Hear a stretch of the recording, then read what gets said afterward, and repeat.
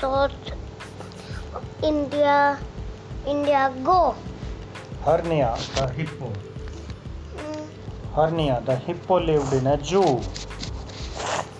Hermia नाम की hippo जू में रहती थी. One day, Hermia escaped from the zoo and ran away to Mike's house.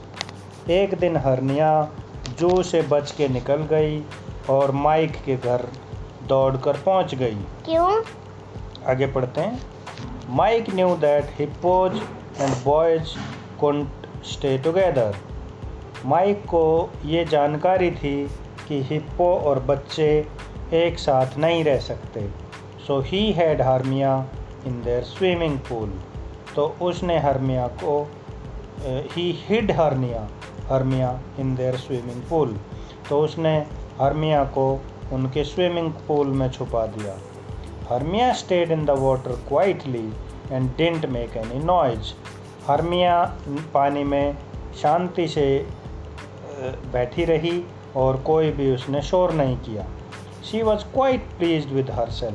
वो अपने आप से बहुत खुश थी. At night, Mike sneaked out food from the kitchen and Hermia gulped it all in seconds. रात को माइक अपनी रसोई से कुछ खाना लाया और हर्मिया ने उसको सेकंडों में खा लिया पूरा का पूरा. Hippos really have a large appetite. 70% off. Hippos जो हिप्पो होते हैं उनको बहुत ज़्यादा भूख लगती है. But mother found out about Hermia when they were playing in his room and jumping on the bed. लेकिन माइक की मम्मा को पता चल गया, हर्मिया के बारे में पता चल गया जब वो माइक के रूम में खेल रही थी और बेड पर कूद रही थी. She was shocked at the sight. उसकी मम्मा ये देखकर हैरान रह गई. Mike, you know that hippos stay in zoos. Mike, क्या आपको पता है कि हिप्पो जू में रहते हैं? We must take her back immediately, cried mother. और उसकी माँ जोर से चिल्लाई कि हमें उसको जल्दी से जल्दी अभी की अभी वापस लेके जाना होगा.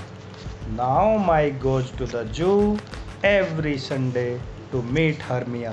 अब माइक को हर संडे जू जाना पड़ता है हर्मिया से मिलने के लिए. हर्मिया कौन है? हर्मिया ये हिप्पो और माइक ये बच्चा.